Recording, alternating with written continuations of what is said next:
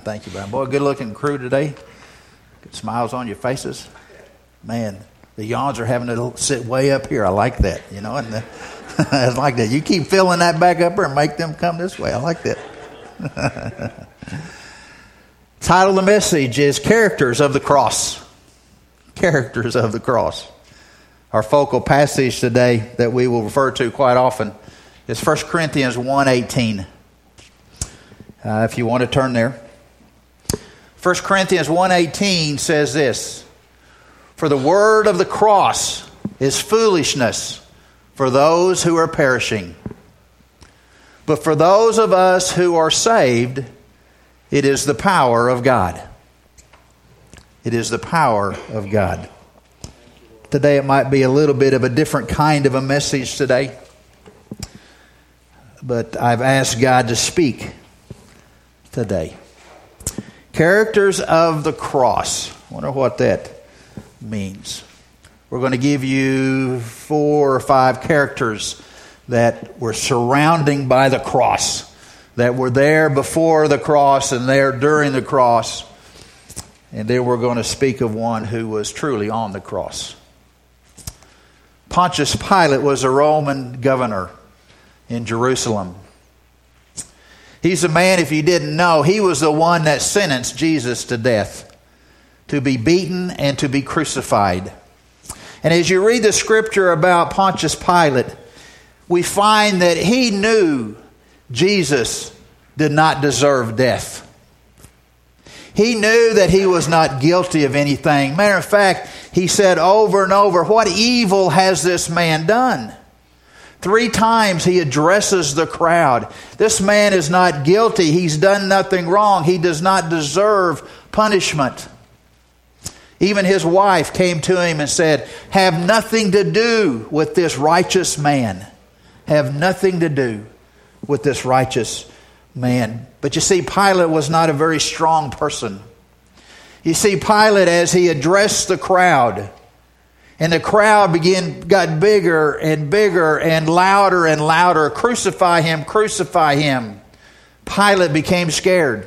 He became afraid of what might happen to him. He was afraid of the crowd. He knew if there was another riot in Jerusalem, that Rome would come and take him away from his governorship. He knew that, and he was afraid, and yet we find that he was willing to send Jesus to be crucified. He made one feeble attempt.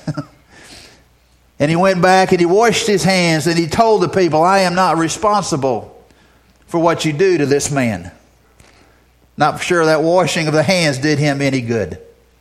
He knew the right thing to do, and yet he was afraid of what might happen to him. Afraid of the crowd, afraid of the riot, afraid for his job.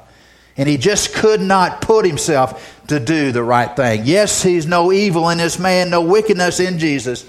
And yet he said, I'll give him to you anyway. We have a large amount of people in our world today just like that. We have a large amount of people that are just Pontius Pilate. You probably never have thought of that, but you really are. And when you think about Christ and what you need to do, and you don't do the right thing, you don't accept Christ as Lord and Savior, you just keep putting it off. And you put it off because, man, I don't know what my family would say. I don't know what they would say if I became a Christian, or what would I do if my friends had found out that I was a believer? What would they do? I'd probably lose all of them. I wouldn't have any fun anymore. And knowing the right thing to do, and yet you still do not do it. Pilate gave in to the pressure of the crowd.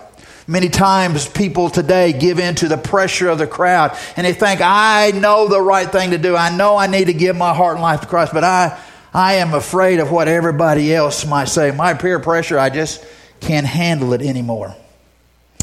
The truth of the matter is, God loves you. God loved Pilate, and Jesus died for Pilate. Did you know that? God loved Pilate, and he died for Pilate. And yet Pilate probably never did accept him.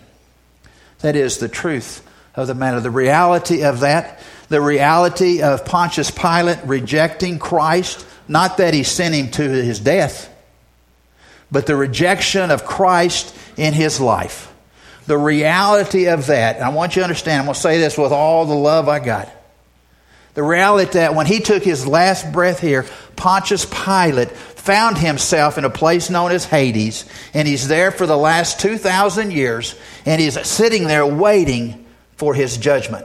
All because he was worried about what somebody would say in his life. The crowd, the family, the business, whatever. And he just never could come to Christ. You see, 1 Corinthians 1:18 says this, for the word of the cross is foolishness to those who are perishing. The second character on the cross that I want you to look at are the soldiers. The soldiers. Those guys that beat Jesus to an inch of his life. Those guys that drew the nails into his hands and his feet. Those soldiers that mocked him. You see, those soldiers knew nothing about Jesus. They could care less about Jesus. This was a man that was in front of them who in their own minds deserved to be punished. You see, in their own minds, they were thinking, all I'm doing is just following orders. This is my job. This is my job. I'm part of the execution crew, and we're going to do that, and we're going to do this, and then we're going to go about our business, not even mentioning or thinking, having any thought about Jesus and what he was fixing to do. I suggest to you there's many people like that today also. There's many people in our lives that we know, maybe you, that are just living life. Living life, not thinking about Christ in your life, not even thinking about the things of God, just living life. You know, you get up in the morning and put your clothes on and go to work and put your 8 or 10 hours in, come home, eat, go to bed, the cycle starts again. Day in and day out, the cycle starts again. And they're just living life. That's what it is. That's what I do. Never understanding that God has a purpose for you. Never understanding that God wants to be a priority to you. Never understanding that God has a plan for your life. And the soldiers never understood that. And many of us in our world today don't understand that God has a plan for you. And there's more to life than just getting up and going and working and coming home and doing it again day after day, month after month, year after year. There's more to life. But you got to put Christ into that life. And the soldiers couldn't do it. So many people can't do it. And they just live a life that is hopeless. But the good news for those soldiers who pounded those nails into his hands and his feet and whipped his back, and some of us in here today, the good news is that God still loved them. And Christ still went to the cross for them. You understand that? He shed his blood for those that were shedding his blood. And he still went to cross because he loved them so much. And if those soldiers never did accept Christ as Lord and Savior, never did call upon him for redemption, the reality of that is that when those soldiers died, they found themselves again in Hades, waiting for their eternal judgment. That is the reality of rejecting. Not that they beat him, not that they put nails into his hand, but the very fact that they were willing to reject Jesus as Lord and Savior is what caused them to be eternally separated from a holy God. I hope that's not you. I hope it is. I pray that's not you. But there's a lot of folks out there, I'm just telling you, that have nothing to do with God or Christ in their life. And they're just living their life without purpose, without a plan, without a priority, and with no passion. Third character I want you to talk about, and you've heard of this guy. Barabbas. Oh, Barabbas. That criminal the Bible talks about. That insurrectionist. That, what do you call it? That murderer. That notorious prisoner is what the Bible calls him. Notorious prisoner. I've never seen that anywhere but there. I mean, he's a bad dude, you know what? This guy is one bad dude. And there he is. He's sitting in his prison. It's Thursday, and Friday is coming. He's sitting in prison, and he knows within the next few hours that they're going to come and get him and they're going to nail him on a cross. He will be executed. And he's just waiting the time for them to come and get him.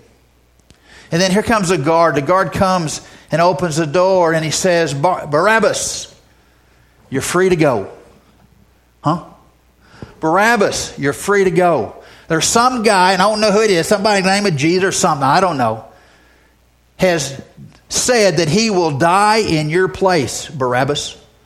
Barabbas, he will take your place on the cross. You will not have to pay for your crimes that you've committed because we got somebody else that's going to do that. Barabbas, you are free to go. I can't imagine the excitement Barabbas had at that point. I imagine when they finally got rid of him, got them chains off of him, he probably ran around all over the place. I'm free, I'm free, I'm free. Well, Barabbas, how did that happen? He said, man, I don't know, but there was somebody that died on the cross just for me. Just for me, he died. And as we look at the rest of Barabbas' life, that great event, that freedom that he received was probably short-lived. Because most likely Barabbas went back to that lifestyle. He went back to his life of crime, most likely.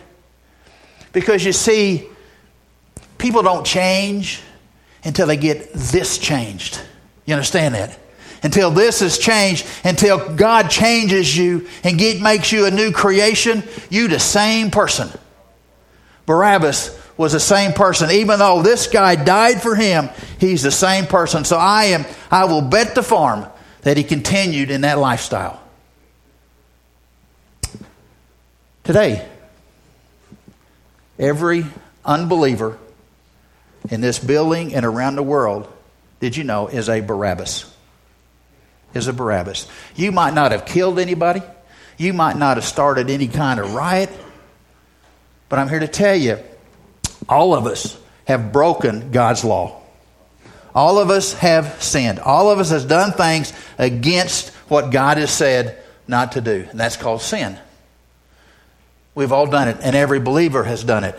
And because of that, the Bible says when we break God's law, we are condemned and we have God's judgment upon us. When we break His law, every unbeliever is living a life that is under condemnation and under the sentence of punishment. The wrath of God is what he says. And we see people today that know, they just know that somebody died for them. I mean, they heard it in Sunday school class when they were 4 or 5 years old.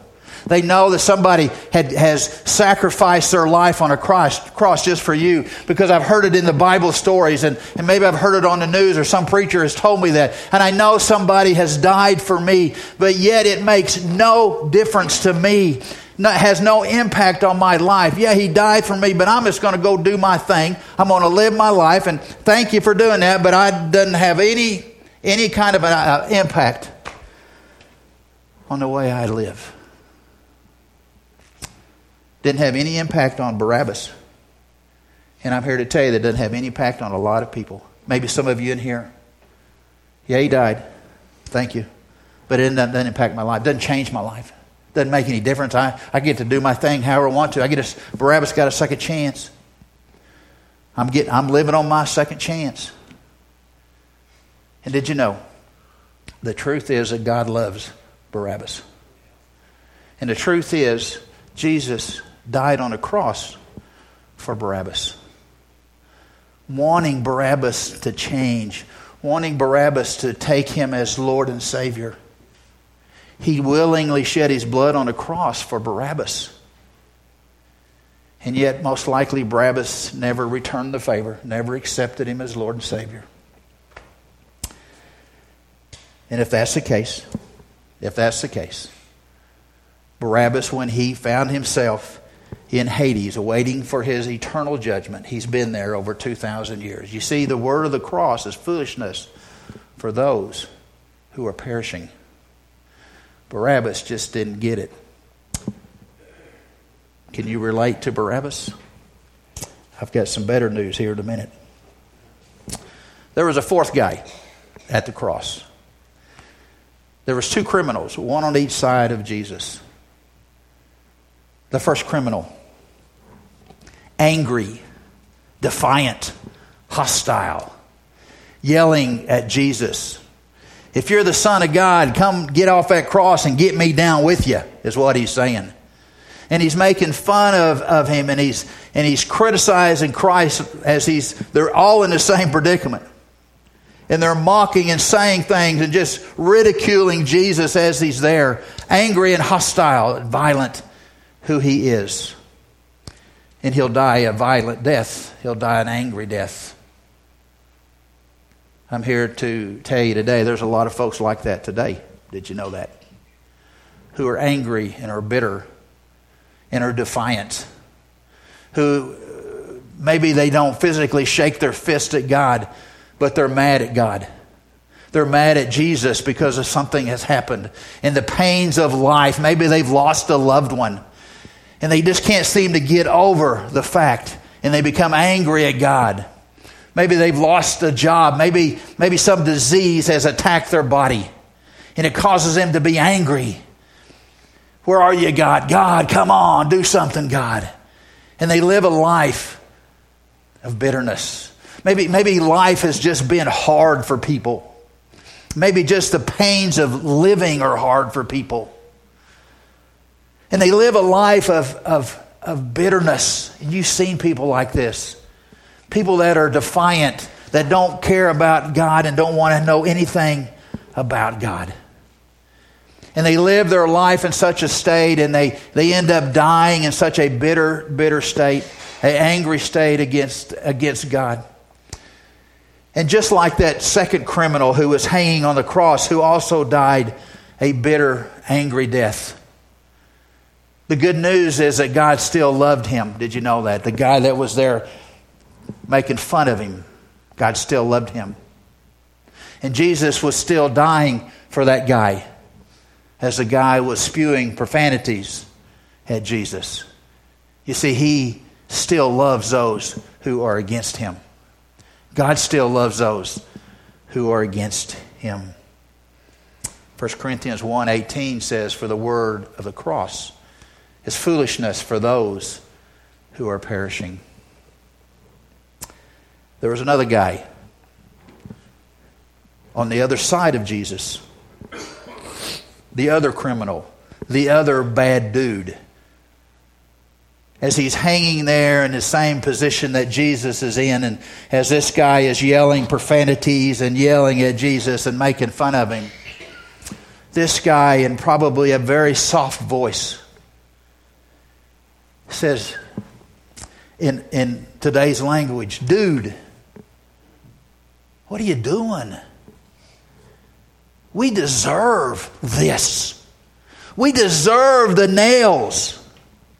This man does not deserve the nails. He is innocent. There is something about him. Don't you get it, dude? We get it. We're supposed to do this, but this man should not be hanging on this cross." What happened to that guy? What's the difference between him and him? There was something, as he's hanging on that cross, there was something different about the way Jesus was dying. I can tell you that. Something different. There was either a glow about him, or the way he spoke, or when he said, "Father, forgive them. They don't know what they're doing." That must have touched a chord in here. And he said, "Man, this guy does not deserve what he's getting." And after a few moments, he turns his head towards Jesus. And he says, calls him by name. He says, "Jesus, remember me when you come into your kingdom." There's been no better words of faith ever spoken than that. And I believe Jesus picked up his head and looked at him and said, "Truly I say to you, today you'll be with me in paradise." The man has been saved for eternity. You see, this man had nothing to offer Jesus. You understand that? I mean, he's nailed on a cross. He has nothing to offer. He hadn't been to church in years, if he'd ever been. He hadn't been to Sunday school. He hadn't been to Bible study. He hadn't given an offering. As a matter of fact, he probably stole from the offering plate if he was in church. A bad dude. Well, how about his good works? He had no good works. He couldn't offer his goodness or his good works to Christ because he didn't have any. He lived a life of crime. He had nothing to give to Jesus. His works wouldn't get him to heaven. His goodness wouldn't get him to heaven. The money he had wouldn't get him to heaven. He wasn't dressed right. I mean, he's naked and he's bleeding. I'm going to ask you, please don't come to church like that, okay? I mean, that's... Ooh, that ain't pretty visual right there. But you know what I'm saying? He's got nothing to offer Jesus. But all he does, he speaks in faith. And Jesus said, yeah, today you're going to be with me in paradise. Hallelujah. Christ can save the worst offender. I got to thinking about that. What caused him to be so much different than this old guy right there, who's yelling profanity to Christ and making fun of him, mocking him? What was the difference between them? And I don't know. The Bible doesn't say, but I'm going to speculate, and I'm going to tell you I'm speculating. I cannot help but think that this guy over here, who Christ saved while he was on the cross, I just honestly believe, with all my heart, he had a praying mother and a praying grandmother and a praying dad and a praying granddad who had been praying for him from the beginning of time and had been praying for his salvation all that time. And year after year after year went by and nothing. But I just can't help but think Mom and Dad, Gramps and Grandma were praying for that boy as he hung on that cross. Because something changed him. Something changed his heart. And I suggest to you, it is the prayer of a loving parent that would have changed him at that point. Mom, Dad, Gramps, Grandpa, don't ever give up praying for your wayward child. Don't ever give up for praying for that wayward child. I even suggest maybe when he was a baby, maybe they took him to church. Maybe they took him to Sunday school. Maybe they took him to VBS, preteen camp, maybe even Falls Creek.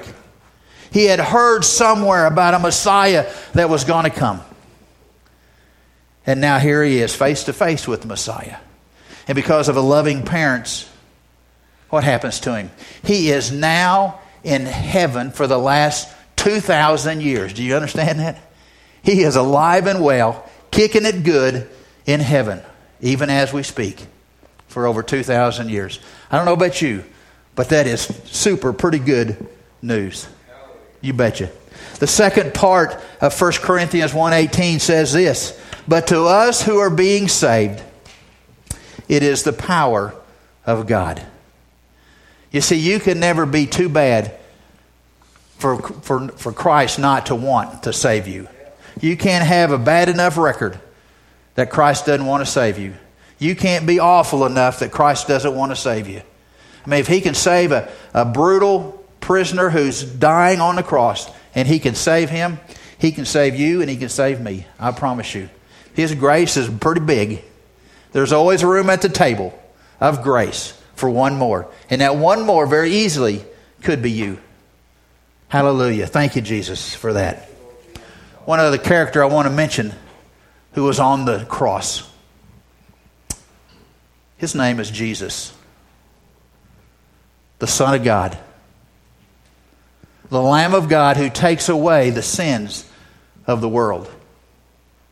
He is the Word, and the Word became flesh and dwelt among us. Jesus is the King of kings and the Lord of lords. He is the Prince of Peace. He is the Alpha and the Omega. He is the beginning and the end. He is the great I am. He is the light of the Word. He is the bread of life. He is Emmanuel, God with us. He is the way, the truth, and the life. That's who is hanging on that middle cross just for you. And he didn't go kicking and screaming. He went willingly to that cross to be nailed there in order to provide salvation for you and I. Why would he ever do that? Why would he go through and take that punishment, that beating, the crown, the nails, the spear? Why would he do that? Because he loves you and me. He did it in love. You see, Jesus does not want to live in heaven by himself. Did you know this? He wants you to be there. He wants to have fellowship with you in heaven for eternity. Why did he go to the cross? Because he loves you and he wants to have fellowship and relationship with you for eternity times eternity. He wanted you to understand what it meant to be forgiven and to cleanse from all unrighteousness. He wanted you to know that. Man, isn't it great when you have been forgiven by somebody and you don't even deserve it? That's what Jesus did. He said, I want you to understand forgiveness. I want you to understand that you've been clean, you've been washed clean because you have accepted me as Lord and Savior. Oh my goodness, why would he do that? And because he did that, because he has prepared for us a home in heaven, which no eye can ever see right now, no ear can hear, no heart can imagine what God has prepared for you and I. The absolute beauty of what he's prepared for us. And can you imagine the God of the universe, the God who created the stars, who is out there, way out there, and he's really right here at the same time? I can't explain it, figure it out, but he is. He wants to have fellowship with you today and forever. I mean, the Bible says we will be in the presence of holy God when we get to heaven. That's pretty cool, if you ask me. The God who created all of that, and the Son who died on a cross so that I would have an opportunity to get there, says, man, look what I've done for you. I got you a mansion. Look at my heaven. You can't even imagine what I've done for you until you get there. Thank you, Jesus. Because of that, because of what Christ did on the cross for us, I want you to understand that that's not the final. That's not the final say in this. Because we know 3 days later, he came off that cross and they buried him. And 3 days later, he rose from the grave. He rose from that grave. Matter of fact, that tomb is empty. We serve a risen Savior. And because we have accepted the risen Savior as Lord and Savior of our life, you know what happens? We get to be righteous with God. We get to be right with God. You see, when Christ died on the cross, when he died on the cross, he took my sin and he took it upon himself. And he said, Don, I'm going to take that from you and I'm going to give you my righteousness. I'm going to make you right with the Father. That's what he did. We have the right to be with God and his righteousness. The second thing we get as we serve the risen Savior, we are justified. We are justified. That word justified means as if I have never sinned. As if I'd never sinned. All that life of sin before I was saved, and all the times I sin now, I don't want to, but I do. And all the times I sin in the future, I don't want to, but I do. The Bible says I'm going to take all those sins, folks, and take them as far as the east is from the west. Never to be accounted for again. We are justified as if we had never sinned. And the third thing that he gives us, oh my goodness, he gives us eternal hope. Eternal hope. You see, when Christ rose from the dead, he conquered death, did he not? Yes, he did. And for the Christian, he eliminated the sting of death for the Christian. And he's given us eternal hope for now and eternal hope forever and forever, because he is no longer in that grave.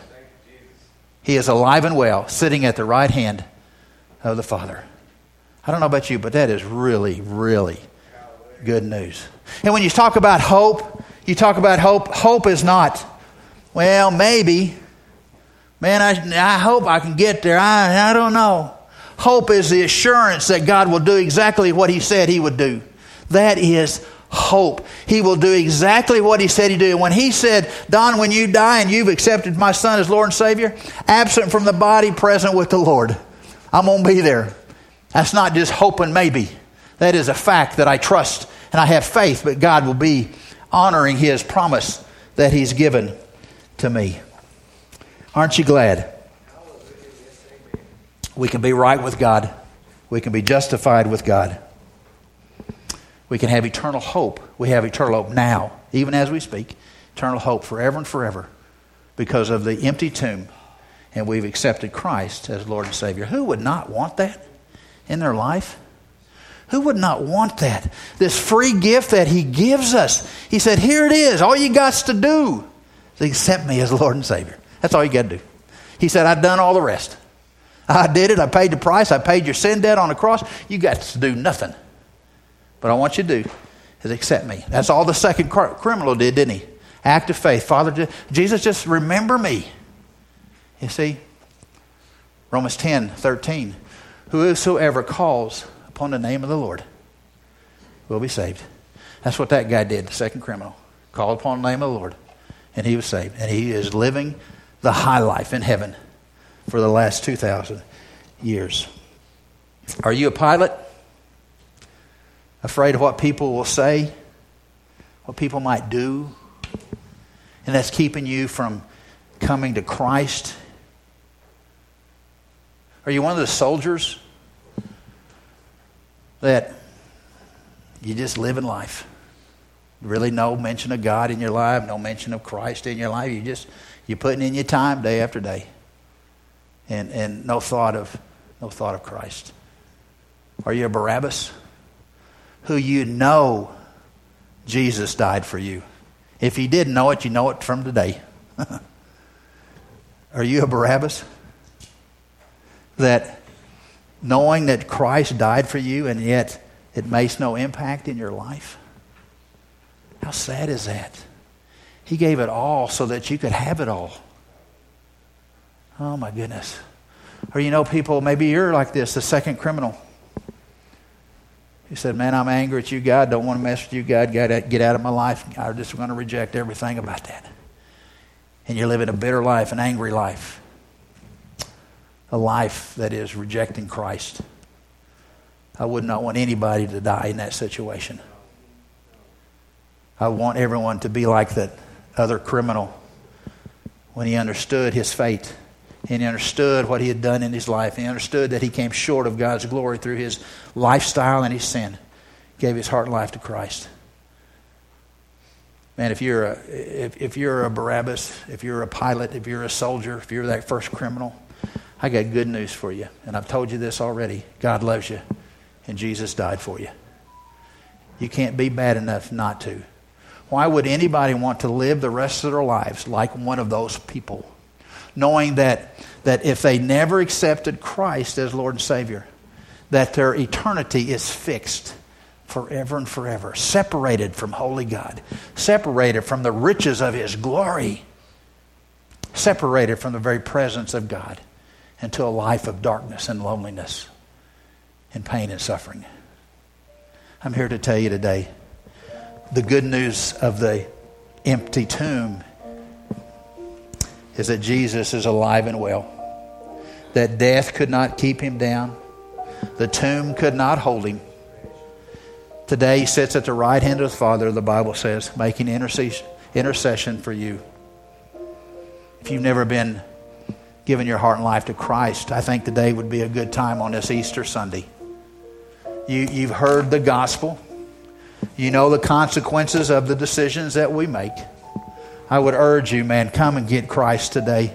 Let Him change your heart. Let Him give you a new plan, a new purpose, a new passion, and a new priority. Let Him change you from the inside out. He's good at that. And He wants you to do that today. As we bow our heads and close our eyes. As the piano plays, there's the invitation. If you need Christ, if you've never accepted Him as Lord and Savior, today is the day of salvation. Don't walk away from this building not having accepted Christ as your Lord and Savior. Because you might not ever have another time like this You might not ever have conviction like this. Don't be a Pilate who just gives in and scared of what people will say. I can tell you, you come to Christ today, this church will love on you. This church will support you. We'll be behind you 1,000%. Come, if that's who you are. Come, as the piano plays.